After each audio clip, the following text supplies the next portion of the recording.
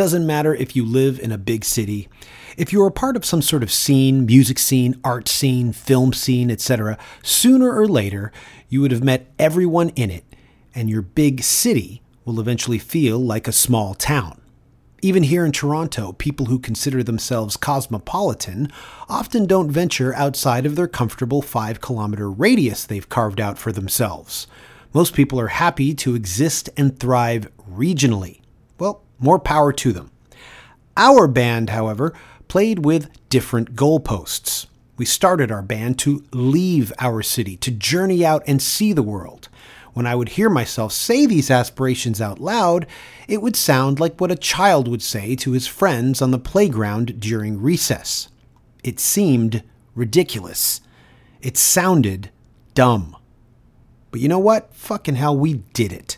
We did leave our comfortable surroundings of Toronto and see the world. Over 40 countries, on 6 continents, and counting. But no matter how far we would journey, when the tour was over, it would slingshoot us back home to Toronto.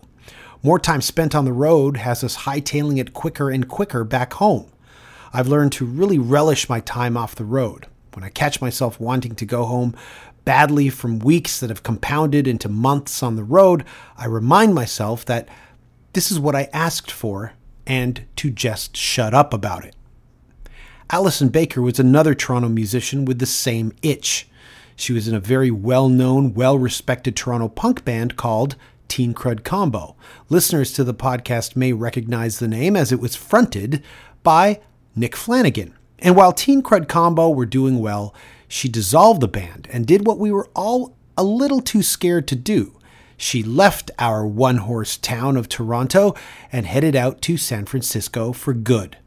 No contacts, no friends to hook her up, no jobs, no leads, no bands to play in, just her goddamn will to thrive in music. It's almost like a test of true talent and survival. If you were to be dropped in the middle of nowhere and needed to fend for yourself, could you not only survive but eventually succeed? The hard truth is most bands who have achieved some modicum of success couldn't do it again if their life depended on it. Most bands are known to us because some behind-the-scenes strings were pulled, and that's often the disappointing truth about your favorite bands. They were lucky lightning struck once. But in Allyson's case, it was easy to see her drive and undeniable talent would eventually have us at home in Toronto, on the other side of the continent, hearing about her from way over there in San Francisco. On episode number 98 of Damian Abraham's Turned Out a Punk podcast, Allyson was the guest and went through her beginnings in music, including telling Damian one of the greatest first rock show experiences anyone has ever had, and that tale includes the Dwarves and Flipper. She went through her bands, the Shuttlecocks and Teen Crud Combo, and the various personalities of the Toronto punk rock scene on that podcast. This episode here, I kind of view as a part 2 of where Turned Out a Punk left off. We discuss her time after dissolving Teen Crud Combo, moving to San Francisco, and the bands she started there that include Dirty Ghosts, the band she continues to head up to this day. If there was a 6 degrees of Allyson Baker revolving around music, it would be as far-reaching as The Dwarves, to Aesop Rock, to Armed and Hammer, to Chick Chick Chick, to LP from Run the Jewels, to even our band. Even though we never collaborated musically, we were one of the 2 bands that recorded a live session on Allyson's college radio show called Hell Yeah back in 1997. In the last 20 years, I've only seen Allyson once since she left Toronto. This past February, while we were on our California mini run with Junkyard, Allyson came out to the San Francisco show at Bottom of the Hill, and that made it the second time I'd seen her in 20 years. And it was fun to catch up, and we continue our catching up on this episode. In case you haven't noticed, I'm going weekly with these podcasts, trying to keep myself busy during lockdown, and hopefully someone out there is enjoying these enough to forget about the global pandemic for a little less than an hour or so. We are all meant to get over this, and we will. With some mutual respect, a little bit of empathy, and a whole lot of social distancing, we will get through it. I can't wait for the day we all get to be around each other again, and I do believe that day is sooner rather than later. Don't believe people who aren't doctors or scientists. Don't believe flat earthers. And listen to a lot of music. Pizza helps too. A lot of pizza. Okay, here we go. My good friend Allyson Baker from Dirty Ghosts is this episode's guest, and it starts now. The Tango Jones podcast is the best around. They play to get his tangos, go out down low for free. I'm so glad I like to sometimes. Get me in from fucked up. Stop playing, hang down.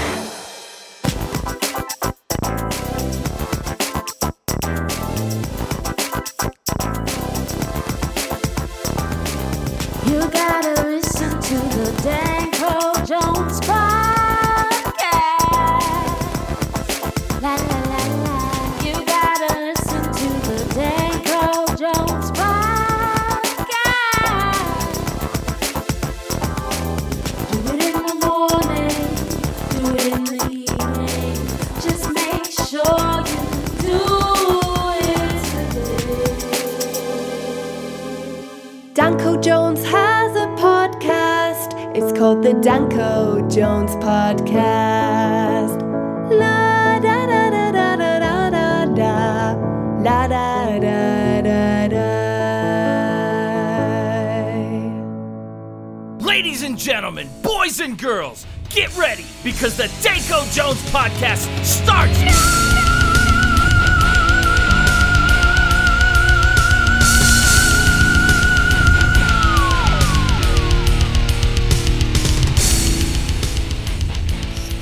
Hello. Hi. You messaged me out of the blue, really. Yeah. And you sent me this new Dirty Ghosts song, which is, I mean, it's fantastic. And so there's a lot to unpack with you and I catching up on a lot of things. And we started back in February, right before the lockdown. And then you sent me this track, Strange Weather, and it's fantastic. It's so that's what I wanted to get back to asking you about was, so I've known you from Shuttlecocks. Yeah. So the first time I ever I saw you, I thought of you as, you know, you're a scenester in the Toronto rock scene, Toronto punk rock scene, and then, oh, you've got a band? Okay, so I went to see you at the back of the Cameron House. Now, I don't know if you remember a gig there, but Shuttlecocks at the back of the Cameron House, and your guitar playing blew me away. I was like, wow, thank you. Yeah, I was like, wow, she's the best guitar player on the scene. And then it just went from there, Teen Crud combo, and then now it's funny. Leading up to this episode, I re-listened to your appearance on Turned Out a Punk. That was fun. Damien Abraham, and you guys left it, I think, right at the tail end of Teen Crud combo. So that's perfect because, you know, Damien and I kind of tag team podcasts. So he took care of the punk side of you. Now I want to unpack what happened when you left Toronto years and years and years and years ago, and started a band, and you went full on in with Parchman Farm. Yeah. So I can actually trace this back to living in Toronto and having a radio show at CIUT, in which you will appreciate this tidbit. So I had a show, CIUT, I think it was from around 95, 96, 97, 98, somewhere in there. I can't remember how long it was going for, but it was on Thursday at midnight. And then the guy who came in after me was Thor Volokhin, and he had a show called Thor's Leather Shorts. Do you remember him? No. Okay. So he had a 3 or 4 hour show that started at 1 a.m, and he would come in and he'd start setting up while I was playing my last song. So the first thing he would do is he would drape this giant Hawkwind flag. He'd pin it up. He'd pin it up at the back of the control room. He'd turn all the lights off. He'd start lighting candles. And he wore the same outfit every time, which was these weird, really short patchwork leather shorts and some, 70s band shirt with the sleeves ripped off and those, sandals that lace up to your knees, and he definitely had a look, and he always played great music, but it was nothing I ever knew. It was always kind of hard rock and psychedelic and like late 60s, early 70s psychedelic music. A lot of Hot Wind. That was his favorite band. So I remember one night he came in and he put on Deep Purple and Rock. He put it on and it like stopped me dead in my tracks. And I can actually, that is sort of the moment I can pinpoint in my life where there was this just discovery of a completely different genre of music for me that I knew nothing about, which is all 70s rock and psychedelic music and all that kind of stuff. I had no idea. I didn't know Blue Cheer. I didn't know any of it. I was just really I was just kind of stuck in my very narrow, punk rock and whatever else I was listening to at the time, garage rock. And I don't know. I hadn't ventured very far out of those tight little, I don't know, boundaries I had confined myself to. So anyway, the next day I went out and I got that record, and then that sort of led me, like I said, down that path where I started getting into all that music. And I think for me, musically, when I'm going from band to band, usually what my next project is a reaction to the one before. So I want to do something completely different, or I find something else that is inspiring me in a new way, and maybe what I wasn't doing before, I wasn't quite having the same effect on me, so I needed to try something else. So I think all of my bands have had musically very different sounds or influences. So I decided pretty quickly that, and this was around the time that, not too far from when I was going to leave Toronto, and I knew Teen Crud Combo was going to end, that I wanted to do something that was more based in, 70s hard rock and late 60s psychedelic music and all that kind of heavy blues inspired rock music. And so that's how Parchman Farm started. I was just kind of hell bent on starting something that sounded like that. And for me, I just wanted to play that kind of music on guitar. I'd been playing Teen Crud Combo was so fast paced. Right. Yeah. And you have the chops. You have the chops to take on hard rock. And I had never really done it before. Yeah. So I thought, if I try music almost at like half tempo of what I had been doing before, there's probably a lot more areas I can explore on the guitar and different things I can do. And, I'm not stuck between one or two different rhythmic patterns because I'm up at like 185 BPMs or whatever. Yeah. So it took me a couple years to get that going once I had moved out here because I didn't know anyone. It was hard to get people. You're basically starting from zero. Nobody knows who you are. Nobody cares that you were in other bands. Nobody knows your other bands. And so I feel like I had to prove myself to people out here, and it just took some time. Right. And I wound up having Carson Binks, who is another old friend from Toronto, who you know very well.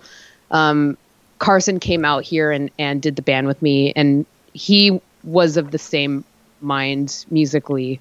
He wanted to do that kind of music. So that made it a lot easier for me to have a buddy and someone who you could write with, and someone who from back in the day who's known you since you were a teenager. And so, yeah, we did that band, and we weren't around for very long. It was about 3 years. And then Dirty Ghost was the next thing that happened after that, which Carson started out in, but it wound up just after. There's been a lot of different people in and out of Dirty Ghost, but it's always been me. And that's been going for like 12 years, really.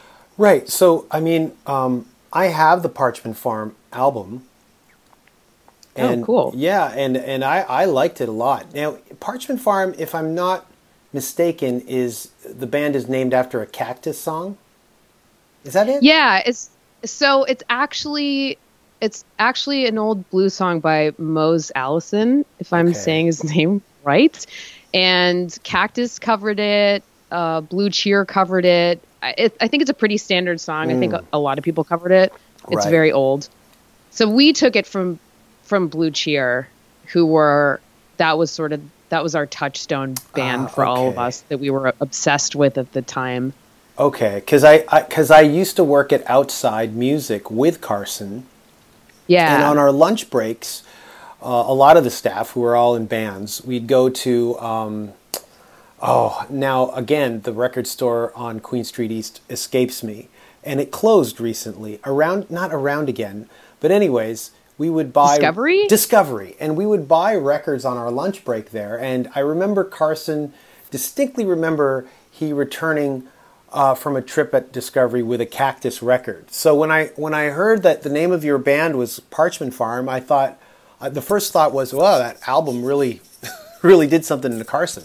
Right. That was my first thought. So I always thought it was from the Cactus album. No, I think, it was from Blue Cheer, but we love Cactus too. Mm-hmm. I mean, that was a band we listened to a lot around that time for sure. Now that's really interesting because it makes sense to hear you say your transition from, that 10 on the floor driving punk rock beat of like a Zeke or like a Motorhead on more speed.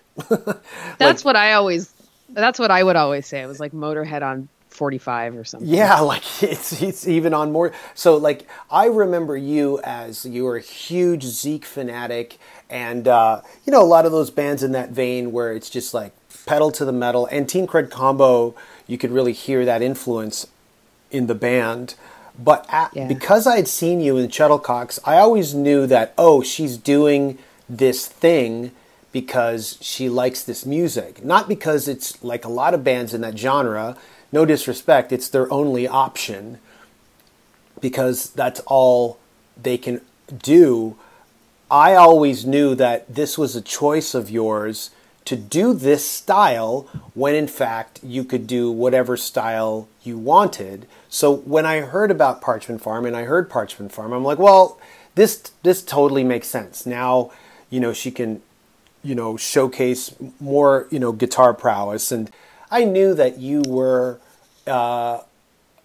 capable of doing whatever kind of music you were, and you're just like, I hate the word evolving. I hate that word. But you were like, you were moving in, it's like the guy who loves pop punk, like No Effects or Chicks Dig It. But, back home he could play like, like a Bach piece or he could play like Yngwie Malmsteen. So it was like that kind of, I've always thought of you like that type of musician or person making music. So it made sense. It made complete sense when I heard Dirty Ghosts. But what I was most surprised about was that you took the lead role in singing. Yeah, that was not the plan. Right. That wasn't the plan at all. So as a singer myself, what led you to that slot?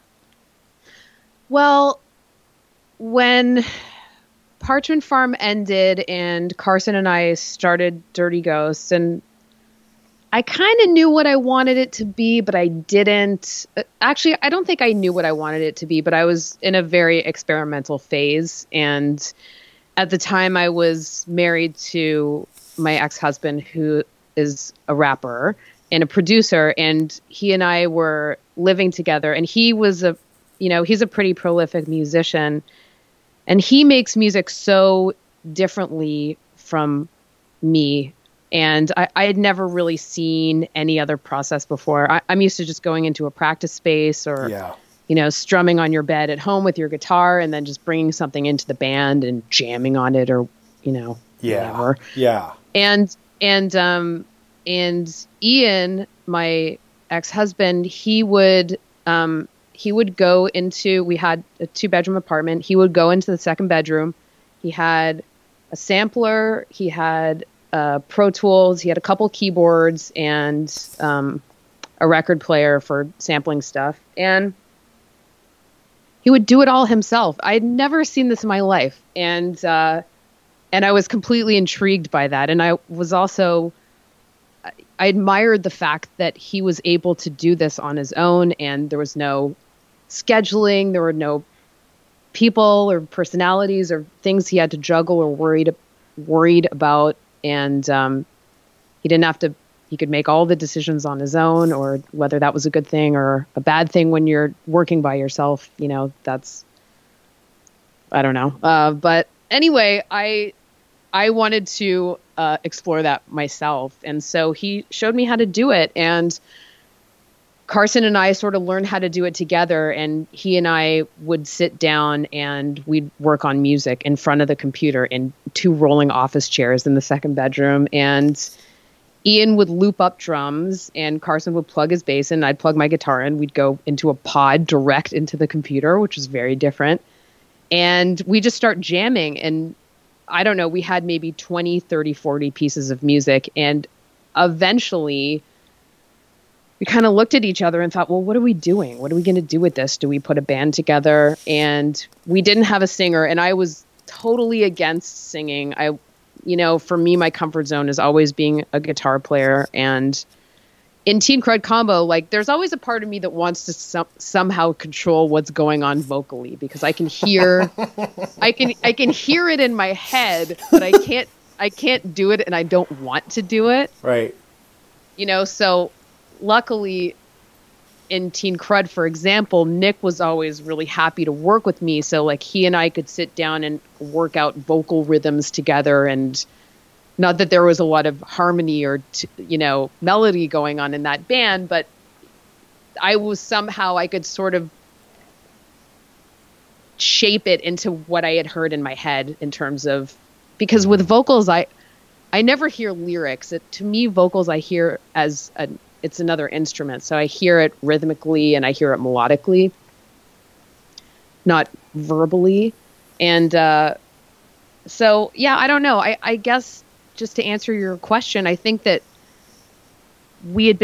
Carson and I had been doing this for a good year, and I could feel him losing interest because this wasn't going anywhere. We didn't have a band, and I think we had tried out a couple different singers, and it wasn't working. And I just realized, I just have to do this. I just have to do this myself. I have to get over whatever my issues are with being a front person and just do it and try my best. And it'll be what it's going to be. It's not going to be what I want it to be, but I'll just have to settle for it. And so that's kind of what happened. But the way that I felt about it is, at that point I had been a guitar player for, I don't know, 17 years, and I had been a singer for 0 years, literally 0. So I felt, if I'm putting those two things together and one is going to be very much in the forefront, how's that going to be any good? But I don't know. I worked hard. I tried. I'm still trying. Singing is really difficult for me. It doesn't come naturally to me at all. It's when I'm writing music, it's the last thing I do. I leave it till the bitter end. And, it's not my favorite thing, but I do it because someone's got to do it. So that's sort of how it happened. Interesting. A couple of things I wanted to know is, so Dirty Ghosts has beats, right? You got beats going, but you also have Carson. Carson and I were, and still are big hip hop fans. Carson has an amazing collection, well beyond what I have, of, funk and soul and all these things that we wanted to try to do. But he was down to do something different. I think we both were. I think we both wanted to see what else was out there musically. But I think the hip hop thing definitely helped for both of us being big fans, and it didn't bother us. It didn't really bother us in that respect. But Carson was not. I mean, by the time the first record came out, Carson wasn't in the band anymore. So it didn't last. It didn't last a very long time, but while it did last, I think he enjoyed it.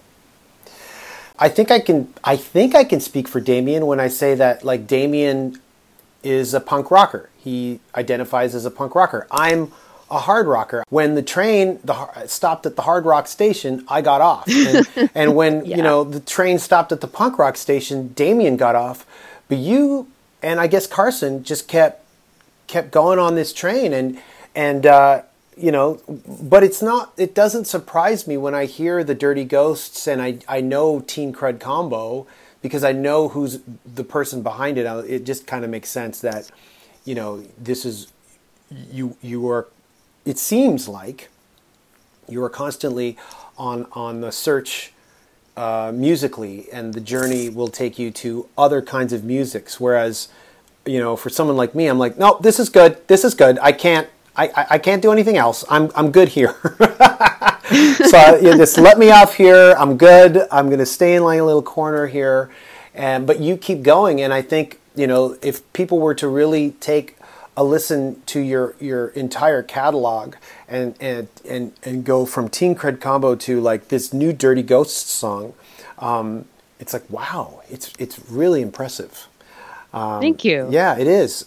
So after Carson left and the first album came out, did you guys do any touring? We did. We started touring. We started touring right around the time the first record came out, and I had put the first version of the band together, which was a drummer, a bass player, and then another guy who played a little bit of keyboards and a sampler to try to, get a little bit of that sound of what was going on the record. And so what we wound up doing on the record is, because all of the songs we made had drum loops and samples on them, so we actually brought in a live drummer. Okay. And he would play it wasn't for every single song, but for the majority of the record, he would play kind of underneath all the samples and drum loops so that it sounded a little bit more, it had more of a three-dimensional sound, I suppose. Right. So, yeah, we tried to, we've never been able to capture what we did on the first record live. It's just, it was way too much of a studio project. Mm-hmm. But we toured that record for a year, or maybe a year or 2 years, something like that, I think. So was this the first band that you did an extensive amount of touring? Did Yes. Teen Crud even tour? You know what? That's not true. Teen Crud, we tried to book a tour. It was the hardest. It was really hard. And we wound up only playing one show in Youngstown, Ohio, and then driving back. It was very sad. Oh, my God. I think that's what every Toronto musician has to go through. It was painful. And I mean, I remember just like sitting like in my parents' bedroom with my phone, my phone book open, and just cold calling people in the US to try to see if we can get on a show with them, or, who are you? Teen what? It was tough. But yeah, so we did that one show, and Parchman Farm wound up we did a couple of tours. We supported the fucking Champs on a US tour, like a full US tour in maybe 2004. Okay. And then we toured with Oneida, and we did a little run with Wolfmother. And that was my first taste of real around the country touring. And that was great. That was really fun. So what put the brakes on Parchman Farm then? Those sound like really good tours. I think for me it was the same. It was like the 3-year itch. I kind of felt like music I had, and I'm only really speaking for myself, but I think musically I felt like I had painted myself pretty tightly into a corner where it was, a very distinct sound that I had wanted to do. And I think once I started living with Ian and seeing what he was doing, I became really inspired, and it sort of woke me up to want to try different things and try what he was doing and explore different things musically. And I just felt like I needed to break off and try something else. I think that with Parchman Farm, there was this part of me that had this dream that this was going to be the band, and it was going to go somewhere, and we were hoping it would. And, we put out 2 EPs and we did some touring, and it was great. And it just never really went to the next step. And I think I had put a lot of energy into trying to get it to go there, and it just wasn't happening. Sometimes it just doesn't happen or whatever. And I think I just became impatient with it. And, instead of just trying to see it through and spend more time on it and see where it could go, I think my inclination was like, well, nothing's really happening with this, so I'm going to go try this other thing now. And because this is exciting for me, and, computers and Pro Tools and samplers, and I've never done this before, and I want to learn how to do it. And that's where I want to spend my time. And that was kind of what it was. And it was this kind of same thing as I had mentioned before. It was like, it was a reaction to what I was doing, and I needed to go deal with it immediately, whether that was the right thing to do or not. That was just what I did. So. Okay, so this new song, Strange Weather, is under the Dirty Ghosts name. Yes. And it's all you now, right? Am I wrong? Well, that particular recording was mostly me because it was done under quarantine. So the second Dirty Ghost record was written, arranged, and performed mostly by myself and Tony Sevener, who is the drummer in Dirty Ghost, and he joined somewhere around the end of the first album cycle. So if you listen to the second Dirty Ghost album, it's pretty different from the first one, and that continues on my path of just completely continuing to change things up every time and make things confusing for anyone who's following what I do musically. But that album was my reaction to the first album, which was, okay, now I need to put together a band and do like a live. I want to go back to just playing guitar and having a band and going into a studio and not using beats and not using samples and just having more of a live band. And Go ahead. No, go ahead.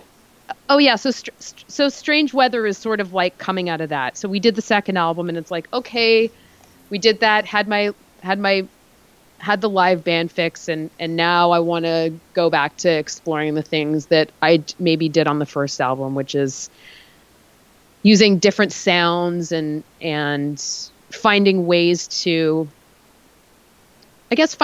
create new sounds that maybe I just couldn't do in a regular 3-piece live band.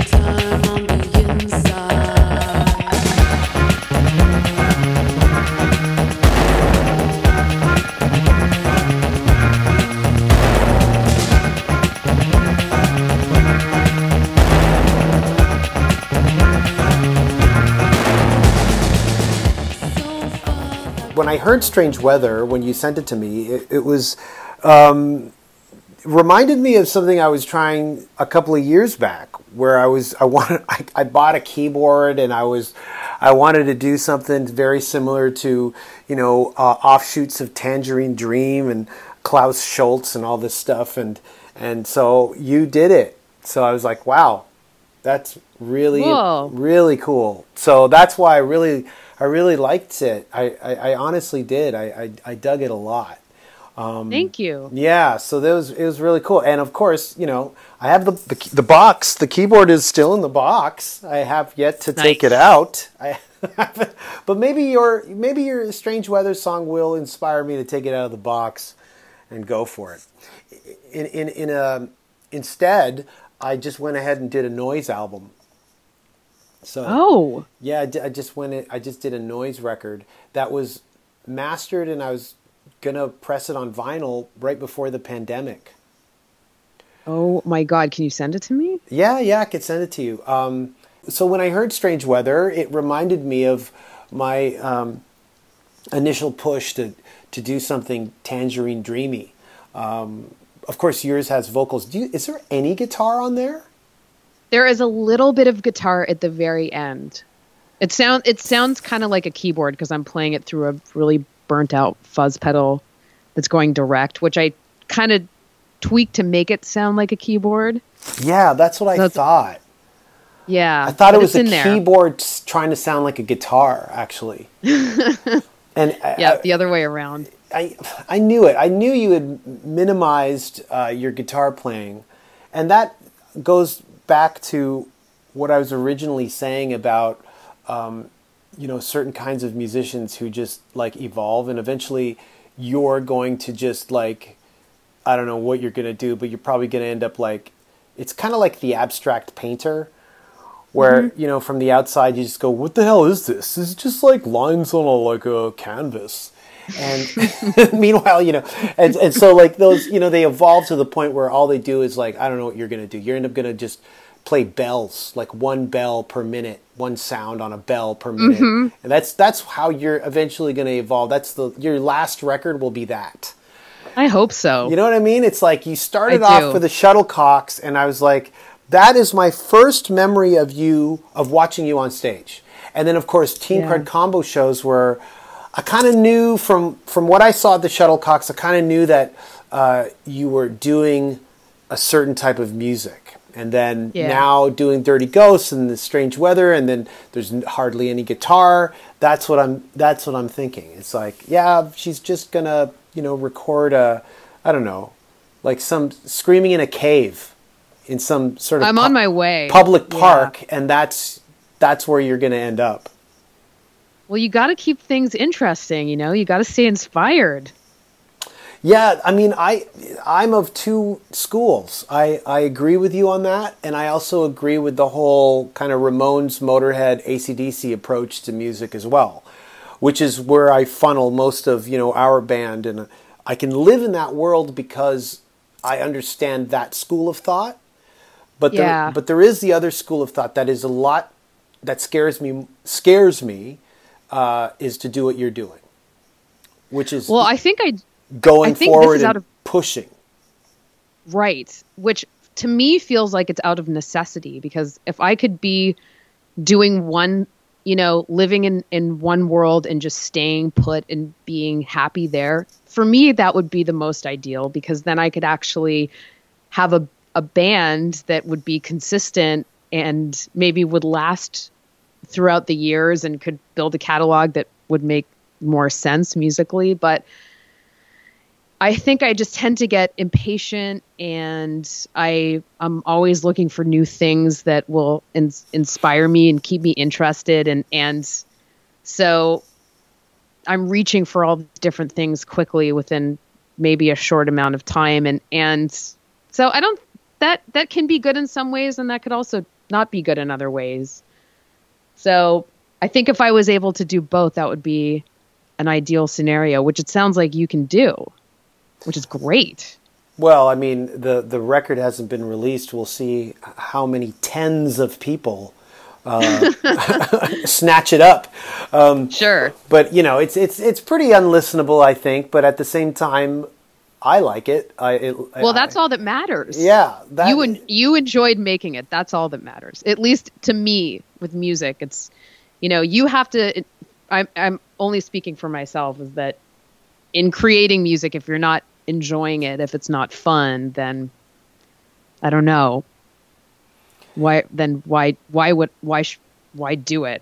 I've never done project that's gone beyond 3 years. And Dirty Ghosts technically started when Carson and I were, sitting down at the computer jamming over beats. I mean, that was happening in 2007, maybe. So it's probably in some way, shape, or form has been going for 13 years, I guess.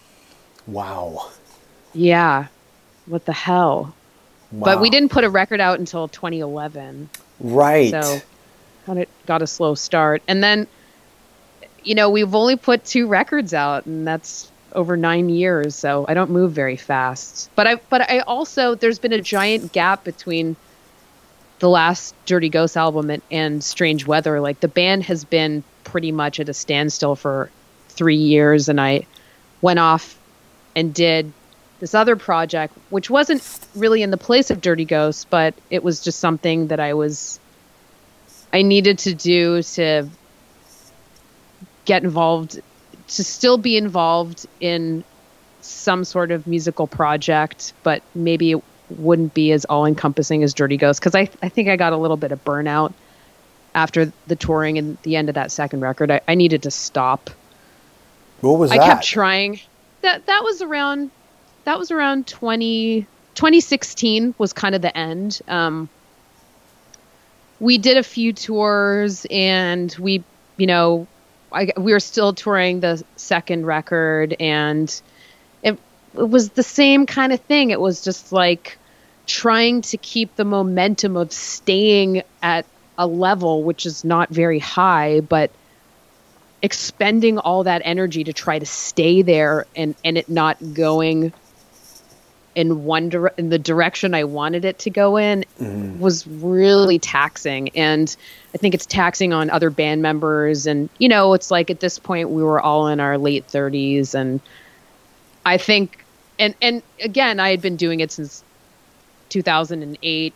And so we stopped touring, and the band fell apart a little bit. And I kind of went back into my, my little studio cave and just kept writing and trying to come up with stuff, and nothing was happening. We didn't play any shows. We didn't play for about 3 years. And in there, I got involved with this other project called the Red Room Orchestra, which I don't know if I ever told you about. No, but I've seen it on Instagram, right? You're playing live with other musicians, right? Yeah, it's called an orchestra, but it's not a real giant orchestra, but I would say it's a collective of maybe anywhere between 10 to 20 musicians, and it is mainly a soundtrack based band that does shows for festivals and one-offs and stuff like that. And it's usually based around a movie or a particular soundtrack, and we learn it and perform it and maybe do the show once or twice and then go on to another soundtrack. Right. So that's been a great experience, and just getting my chops up and being in a completely different situation musically and with different people and having a different role that's being a much smaller part of a bigger organization, and playing with guys who are really quick on their feet, people that can improvise, people that can read music, and which for me, I'm very out of my comfort zone doing all that stuff, but I had to just kind of show up and be able to deliver. So yeah, it's kept me in shape, I guess, over the years, and right. It's still going. I don't know what's going to happen with now, because this is mainly a live band, but I think that sort of stretched me musically in some ways. Maybe brought me to where I am right now. Maybe it didn't. I don't know, but it's been a very good thing for me to be doing on the side. They don't put out records, though, right? No, it's really just for these one-off situations. And there's a big comedy fest that they have here every year called Sketchfest. It happens once a year, and a lot of comedians from LA and some actors and people come to San Francisco, and they have all of these theme-based shows. So they'll have like a Spinal Tap show, and the cast of Spinal Tap will come and they'll show the movie, and then they'll have a panel, and the three guys will be there, and then they'll have a night where a bunch of different comedians, you know, Zach Galifianakis and Bob Odenkirk, and like pretty great people will come to this thing. And so we play every year as part of whatever is decided for us.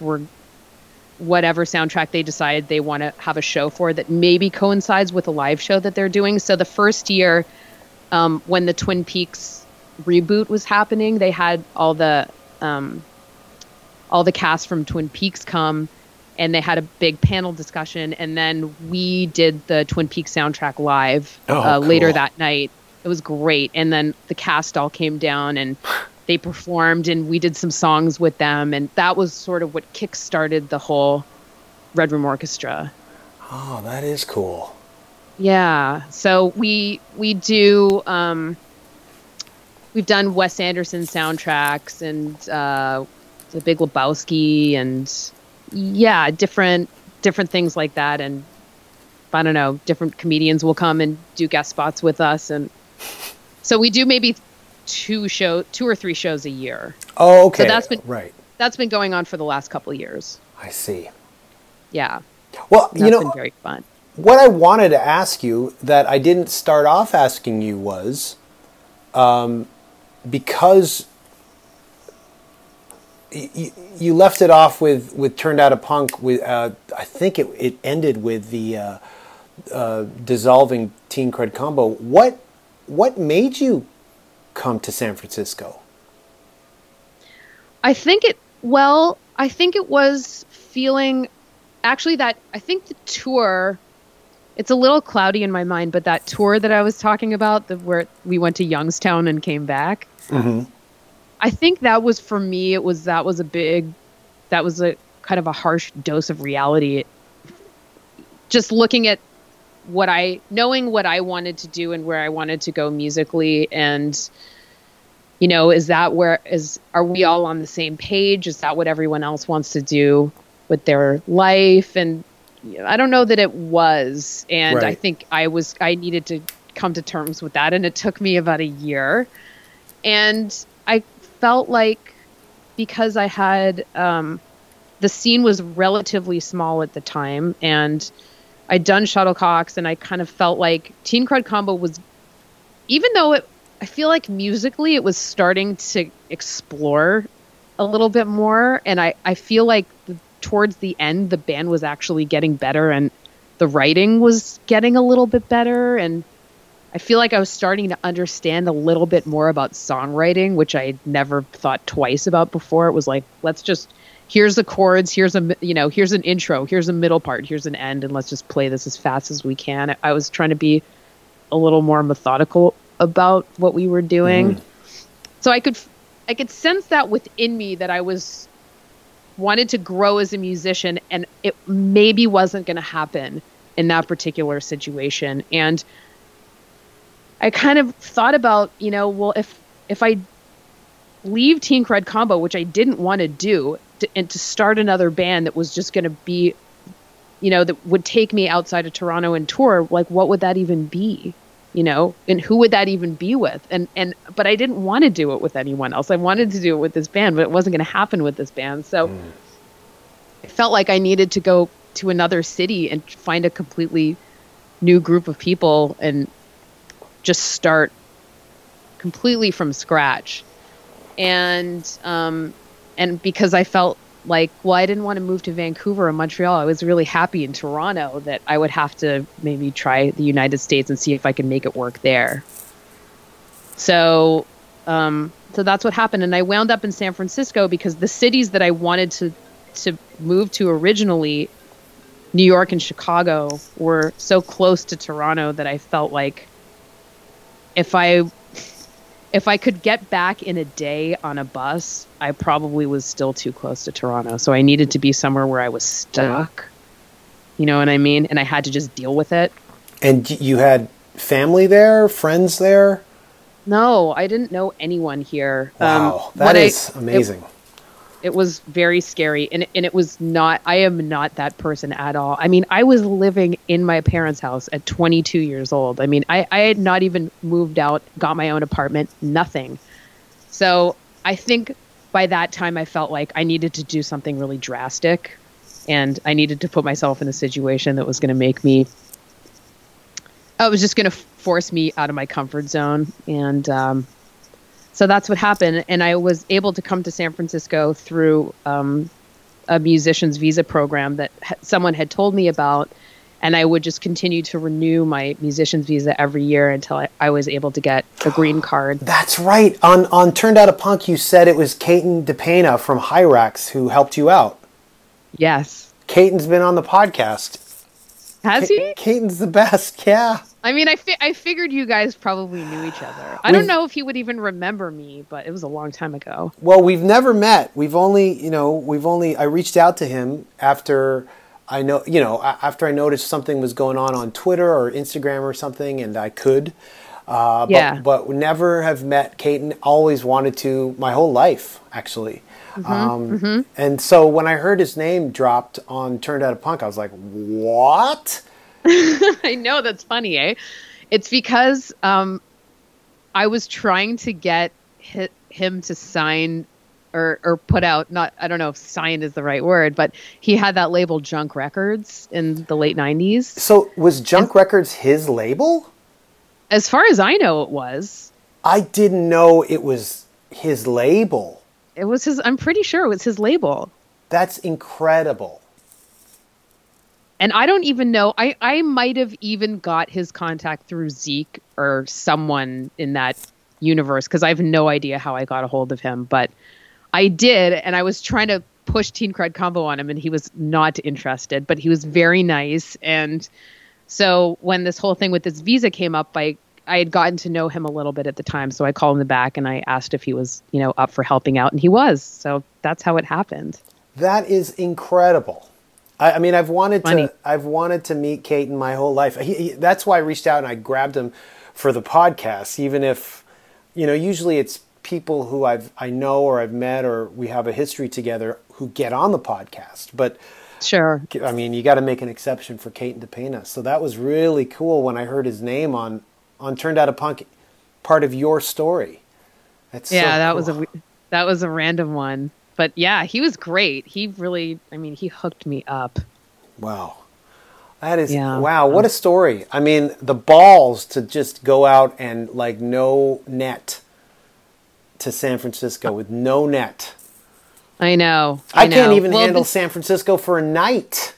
Oh, you know what? I think I needed to be in a situation where I was, well, first of all, I was completely sheltered and naive. I mean, I'd barely been anywhere in the United States except for Florida many times with my family and LA once with Jamie Towns, and I went to LA for my birthday, and a little bit of New York. But again, I stayed living at my parents' house for way longer than most people do. So I think that I needed to do something extreme, and I had saved up enough money that if this didn't work, I gave myself an amount of time, and I said, okay, if I can't make this happen within X amount of months, I'm coming back. That's the deal. I'm just going to run out of money and come home. So right. We'll see what happens. So I went over there and I was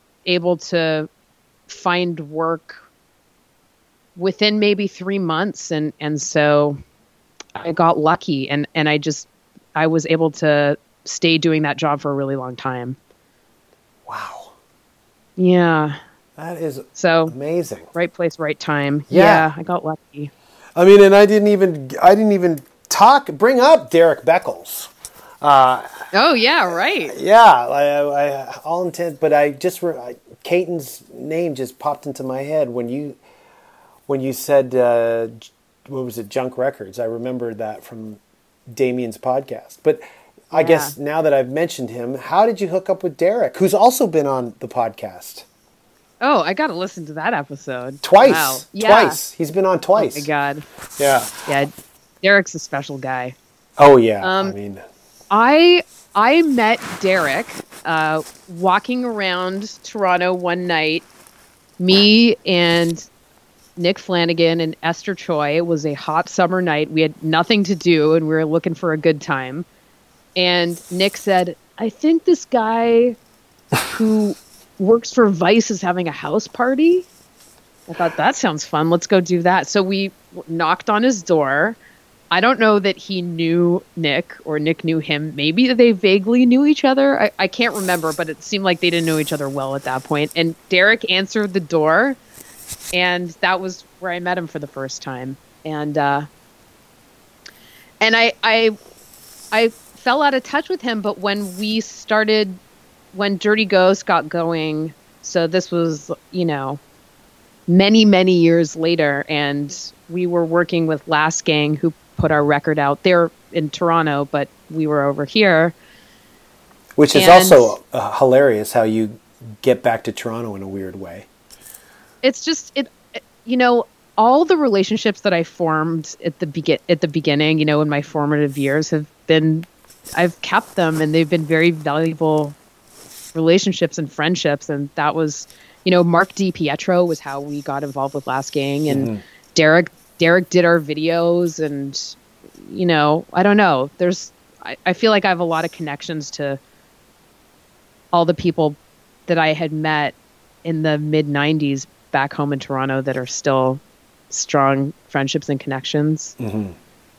So Derrick wound up doing our videos for the first and second album, and we reconnected there. Nick actually he suggested Derrick, he just said, because I had asked him, I said, well, we need to make a video. Do you have any ideas of, who I should ask? Or I think they were looking for Canadian directors or something like that. And so Nick said, well, why don't you call Derrick? And I thought, oh my God, Derrick, God, I haven't talked to him in forever. So he was up for it, and he made 3 videos for the band that are amazing. Music, like, I think it's, some of the best stuff that the best stuff the band ever did was the music videos, as far as I'm concerned. He did such amazing work.